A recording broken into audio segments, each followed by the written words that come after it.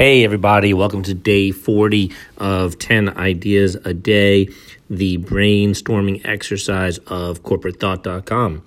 So yesterday we asked 10 things you would do with a $5 million windfall. In other words, you didn't do anything to earn it, just all of a sudden, great Aunt Berta leaves you $5 million.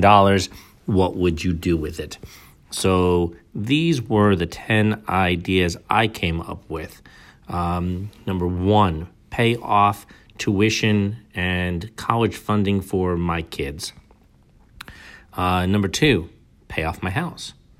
Number three, this might not be so apropos at the moment, but you never know, buy some cryptocurrencies. Splurge on something that's very speculative. Number four, make a sizable donation to a few charities or universities.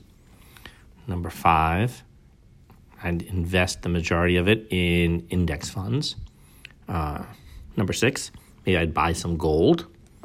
Number seven, I'd invest in a rentable beach house that I can use too. So it gives me a vacation spot and I can maybe put it on Airbnb or Vrbo or something when I'm not using it. Number eight, have a nice dinner, like a really nice dinner. Number nine, go back to a personal trainer, something I switched to just planning my own workouts, but maybe getting a personal trainer again.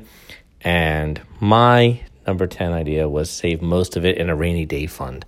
Although I just said I'd put most of it in index funds, so maybe between the two, a rainy day fund and index funds. So those are my 10 ideas of what to do with a $5 million windfall. Maybe that's not super exciting. I guess I'm kind of conservative with my money. Now, the question of the day to be contemplating. 10 ideas for new smartphone apps that would help the elderly. That's the question of the day.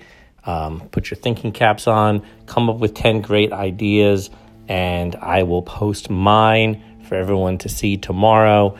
And that's about it. Hope everyone's having a great day.